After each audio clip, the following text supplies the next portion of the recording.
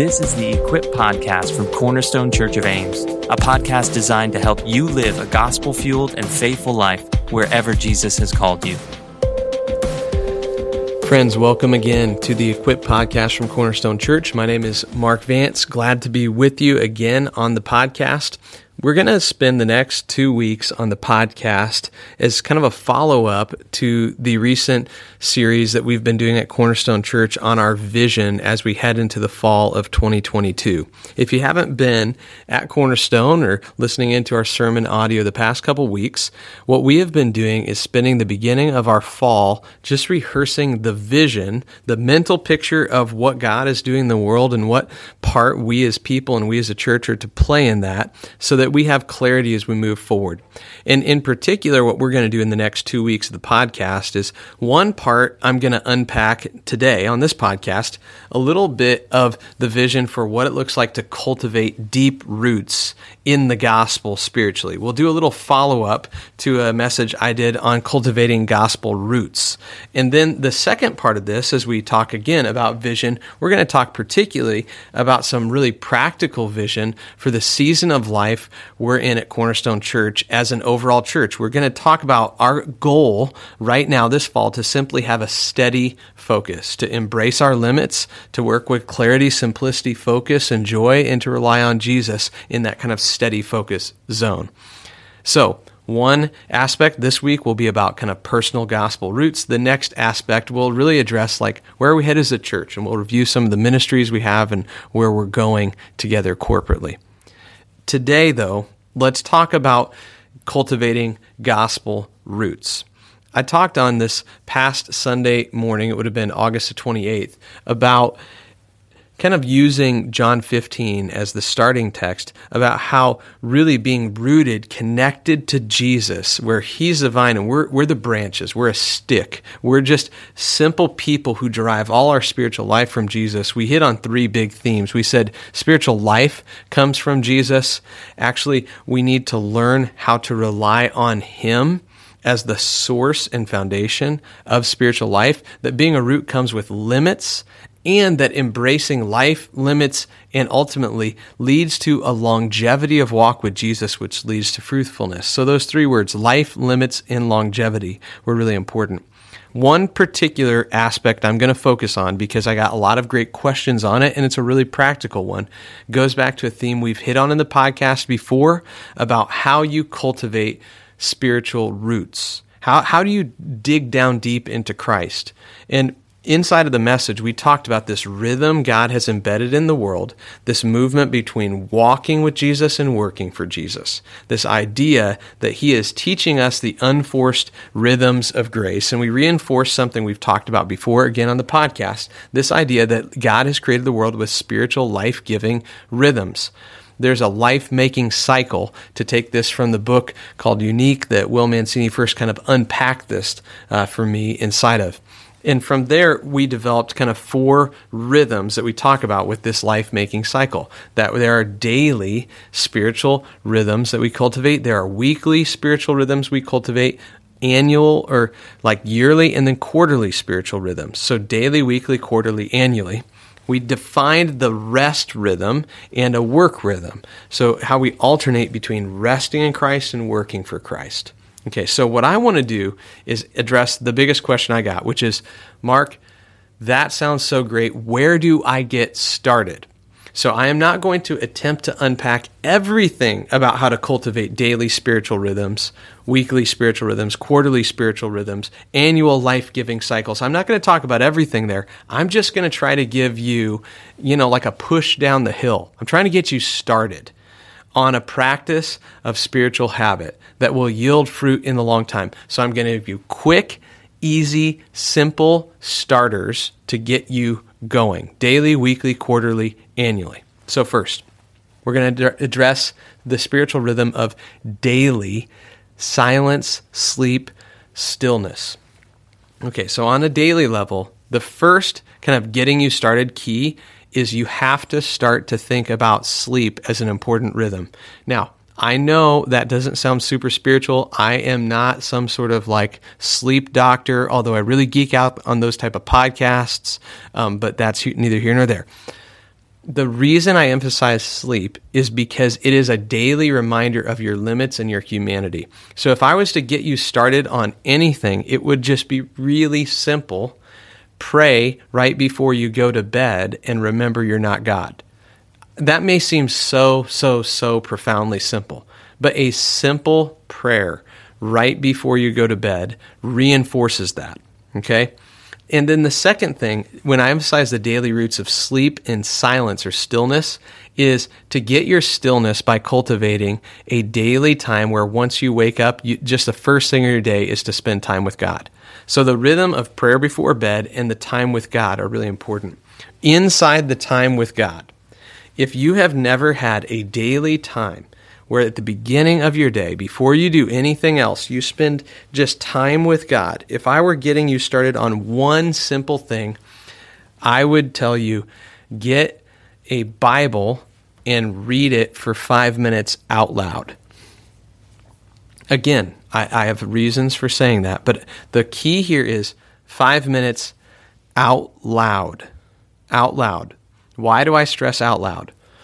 Well, first off, that's the normal way Christians for centuries have actually absorbed the Bible. Very few people have had the privilege of owning a Bible. In fact, I could actually point out figures of church history. I believe it was Ambrose, the bishop of Milan, who at his time, this would have been in about the early several hundred years of the church, people marveled at Ambrose and his unusual practice of how he read silently. Like he would pick a book up and read, and people wouldn't hear him talking. Just think about that. It's because people assumed for the longest of times that when people read, they always did so other people could hear. He was unique because he read silently to himself. So as modern people, we grew up in school holding books, and they'd say, hey, pull your book out and let's all read, The Hatchet by Gary Paulson, which I read in the 4th grade. It was a wonderful book. They still read it in the 4th grade at Kate Mitchell. Shout out to teachers. Love you guys. Love the book. But when they read it, all the kids pull the book out, and you don't read it out loud. You read it quietly to yourself while you sit peacefully at your desk. I just want you to realize that way of reading is a super weird modern practice that only happened once lots and lots and lots of people could own books. In the ancient world, books were incredibly valuable. So if you were going to read a book in a group, there'd only be one copy, and you would read it out loud so everyone could hear it. And the practice of reading aloud or listening while you're reading actually engages multiple parts of your brain, and it helps you to retain what you heard far better than if you did it quietly. So, if you're trying to cultivate a daily quiet time, start with sleep and then start reading your Bible out loud in the morning. Here's another one. I'm getting a couple hints. Some people are like, yeah, but I'm a bad reader. Okay, fine. Download the Bible app. Get your Bible out and hit play on the Bible app. It will read the Bible out loud to you while you follow along in your Bible. The point here is this. While we want to start our hearts in a posture of quiet and stillness before God, engaging the practice of reading and prayer out loud helps you to stay more focused and helps you to absorb far more. So I would urge you, start with praying before you go to bed, and then pick up a Bible and read it out loud in the morning. That's daily. Now let's get a little more in depth on the weekly practice of Sabbath. Where do I start? And in particular, I'm thinking of this question in light of several people that I talked to on Sunday, where they came up and said, Mark, the way you describe Sabbath is the best day of the week, a day for joy and recreation, for delighting in God, and not just trying to produce something, not just being a human doing, but a human being. They basically said, I long for that, but 24 hours straight feels so overwhelming in my life. I don't know how to get there. Here's my admonition. I want you to start with the grace you can receive. So don't demand 24 hours if you've never done it. That might be like going out tomorrow and sprinting a marathon when you've never trained. Instead, if you've never done anything like a weekly Sabbath before, start with setting aside an afternoon, 3 to 4 hours, uninterrupted, where you are going to simply pray and play and rejoice in God. And if you've never done it before, What could be really helpful to you would be at some point in that to get outside and go on a walk, just quietly. The key here is in that afternoon, that 3 to 4 hour period, do not have your phone out. Do not be looking at text messages. Absolutely do not be shopping or going onto Amazon to consume, because the point of a Sabbath is that you rest from consumption and productivity to rejoice in what God has provided. So what you want to do is start with a space and a place and a time where you have a few uninterrupted hours and you can do this peacefully and personally. Set aside distractions. And what I think in my head is I want to do 3 things when I take a Sabbath. I want to pray, I want to play, and I want everything I do to be longer and slower. Okay, so if you want to go on a walk, I'm not power walking to try to sprint through that assignment, because the rest of my life I'm walking maybe at a more hurried pace. On that one day a week, I want to go slower and longer. So think of those 3 concepts: prayer, give dedicated time for maybe a little bit more time to be in God's Word, to pray your heart out to God. One way that I do that that's been helpful to me is I take a journal out and I kind of write through my week, look at the highlights of what I did, and I pray about those things. Just talk to God about it. Okay, inside that 3 to 4 hours, you want to play. And what I mean by that is just simply do something not on your phone that you enjoy. Okay? Could be go play 9 holes of golf. If you want to go on a run or a jog, that could be good. There's like bonus points for this if you're in the sun and outdoors. And then the third concept, pray, play, and make everything longer and slower. Slow down.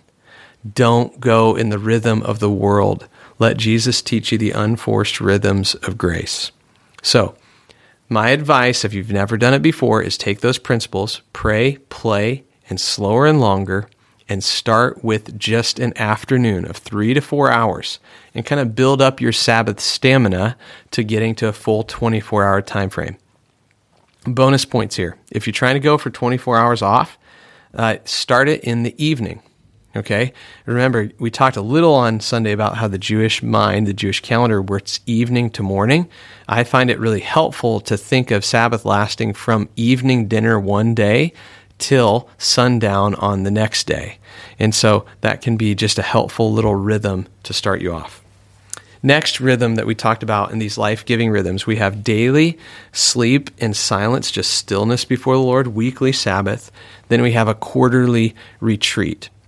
And what I want you to think of is a quarterly retreat is just a stretched out Sabbath concept, okay? A quarterly retreat is a stretched out Sabbath, all right? It's a stretched out day where you devote longer time. Again, we're even longer, even slower, to pray, to play, to get outside. But particularly the emphasis on the quarterly retreat is that you draw away to desolate places to pray. That's the point. Jesus withdrew from the crowds. He withdrew from all the hustle and bustle of life. He got to a quiet place where he could be alone with his Father. So desolate, you're alone. You are in a quiet place. You're in the mountains in Jesus' case. You're away, and you're away from the crowd. So if you've never done this before, again, people said, Mark, I do not know how would I do that for a full day to retreat? Okay, couple hints here. First, if you can't figure out how to do 24 hours, try to do 9 to 5. Book it like a work day, okay? Like a work day.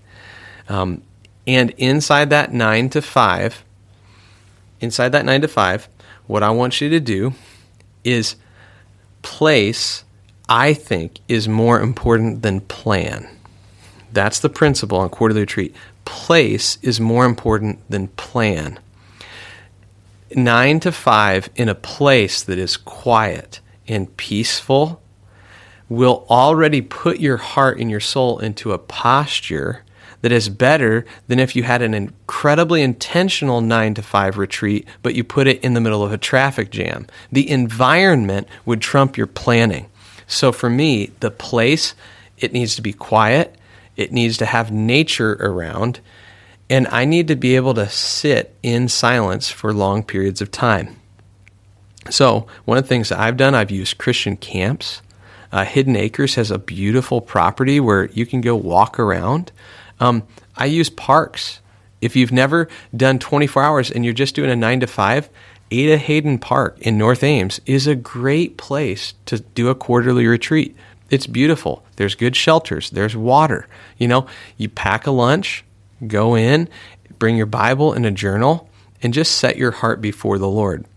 What you do inside that quarterly retreat is, in my estimation, somewhat less important than where you are. Because what you're doing in a quarterly retreat is you're resetting your focus away from busyness and onto God. You're just getting away to a desolate place. So remember, place is more important than plan. But now a word on plan. What I really want to do in a quarterly retreat is step back and just regularly get extended time in God's Word. And I want to try to ask this one big question in a quarterly retreat. God, am I being faithful to do what you've called me to do in life? So what I do is I take those 5 C's of calling that we talked about on Sunday, the call to Christ, the call to my core relationship as a husband and a father, the call to my church as a pastor and to my career as a pastor and leader, the call to my community in Ames, and I simply put those callings on paper and I ask, God, as I look back over the last quarter, where can I see growth and grace? Where do I see areas to improve? And then as I look forward, God, in those areas, my call to Christ, to core relationships, to church, to community, to career, how can I be faithful in this next quarter? What's the most important things for me to focus on? I make a simple list that I personally review regularly throughout the next 90 days after my retreat. And the goal of the retreat then is to come away refreshed in my soul because of a quiet, beautiful place, and clear in my vision because I came back to what God called me to do to set my perspective forward. So again, to review, if you've never done a quarterly retreat, don't try to get the 24 hours if you can't. Start with the grace you can get. Choose a 9 to 5. Remember, place is more important than your plan. And if you need a plan, your core goal is to come away just asking this question, God, am I being faithful to the calling you've given to me? Okay, last one to talk about in spiritual life-giving rhythms is an annual celebration. Now, in the celebration, here's what I want you to think about. I want you to think about your annual celebration as the end of your year. Think of it like a runner who is running a marathon. The marathon runner knows they can push hard for 26.2 miles because at the end of 26.2 miles, there is a finish line. My observation has been with most people I know, and frankly with most of my life, I can never tell you where my finish line is. I don't know when I've completed the work that God has given me to do. And so in an annual celebration, what I want you to do is put a date on the calendar that is your finish line. So in my life, I put that date generally inside of early June when we finish kind of our annual budget at Cornerstone. We do a members event, all those sorts of things, because that's a marker. And I say to God, God, I've tried to complete the work you gave me to do. And then I try to take intentional time not going to work. In other words, put your vacation time after this kind of end point where you do an annual celebration. So that's the first concept. The annual celebration is a finish line to say you did what God gave you to do. The second concept is in an annual celebration, what you want to do is you want to have the space not just to reflect on the calling that you have in life, but to reflect on some of the dreams that you have for your lifetime.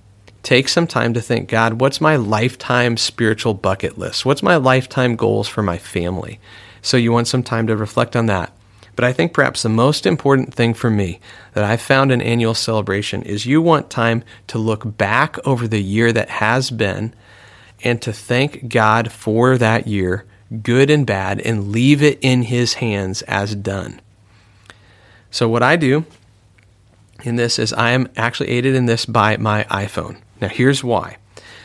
I take a lot of pictures of my kids, of my life. In other words, what I have found is my iPhone little photo app is now an ongoing chronicle, like a memory box of my life.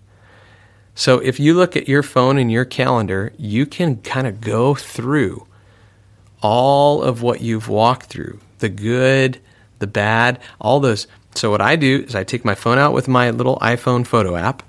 I take 2 pieces of paper and I write on one piece joys. On the other piece, I write sorrows. I was taught this by a spiritual mentor, David Lovelace, who gave this tool to me. And he said, what I do with the joys is as I review my year, I write everything out that just delighted me, that I laughed at. I just try to experience that again. I write on the other sheet of paper sorrows. I write down everything that was heartbreaking. Okay? Then at the end of making those lists, I kind of go back and star the ones that feel most important to me. And here's the bonus points. I share that with my spouse or with a friend. But after I've made those lists, I take a prayer that I was taught by our Celebrate Recovery group, a simple serenity prayer. God help me to accept the things on this sorrows list that I cannot change, that I've done all I can, and God, I'll leave that in your hands. Then I say, God, help me to have the courage to move toward the things that I need to change on that list. Give me grace as I move forward. But God, I'm leaving this with you. I'm accepting the sorrows. I'm accepting the joys. I'm rejoicing in them. And God, give me courage to tell what is the difference between those two things. And then I take both of those lists and I say, God, thank you. I am now done with my year. And I stop for a little bit. I just stop. Okay. 4 practices of spiritual rhythm that we've talked about. We've talked about here before on the podcast. We will talk about them again on the podcast. Why? Because the majority of American Christians, especially the ones who listen to podcasts, have a lot of information in their head, but they don't have great spiritual formation in the rhythms of their life. That has been my observation of my own life over many seasons. My flaws have not been lack of information. They've been lack of rhythm, lack of a cultivated practice of life, knowing Jesus and walking with Jesus. So I'm trying to give you simple steps. This week, get started. Take a step forward in a daily quiet time. Plan out your weekly Sabbath, even if it's just an afternoon where you pray and you play and you go a little longer and slower on things. Put it on the calendar, have a quarterly retreat. To focus less on the plan for that, but just to get it to a great place to let your soul breathe a little bit. Look ahead and say, where would the end of my year be? How could I have an annual celebration where I'd take the good and the bad and I'd leave it all in God's hands and just say, I have hit the end of the line for this year. Those habits and practices, they're rhythms that as you practice them become the sort of unforced rhythms where the grace of God flows to you.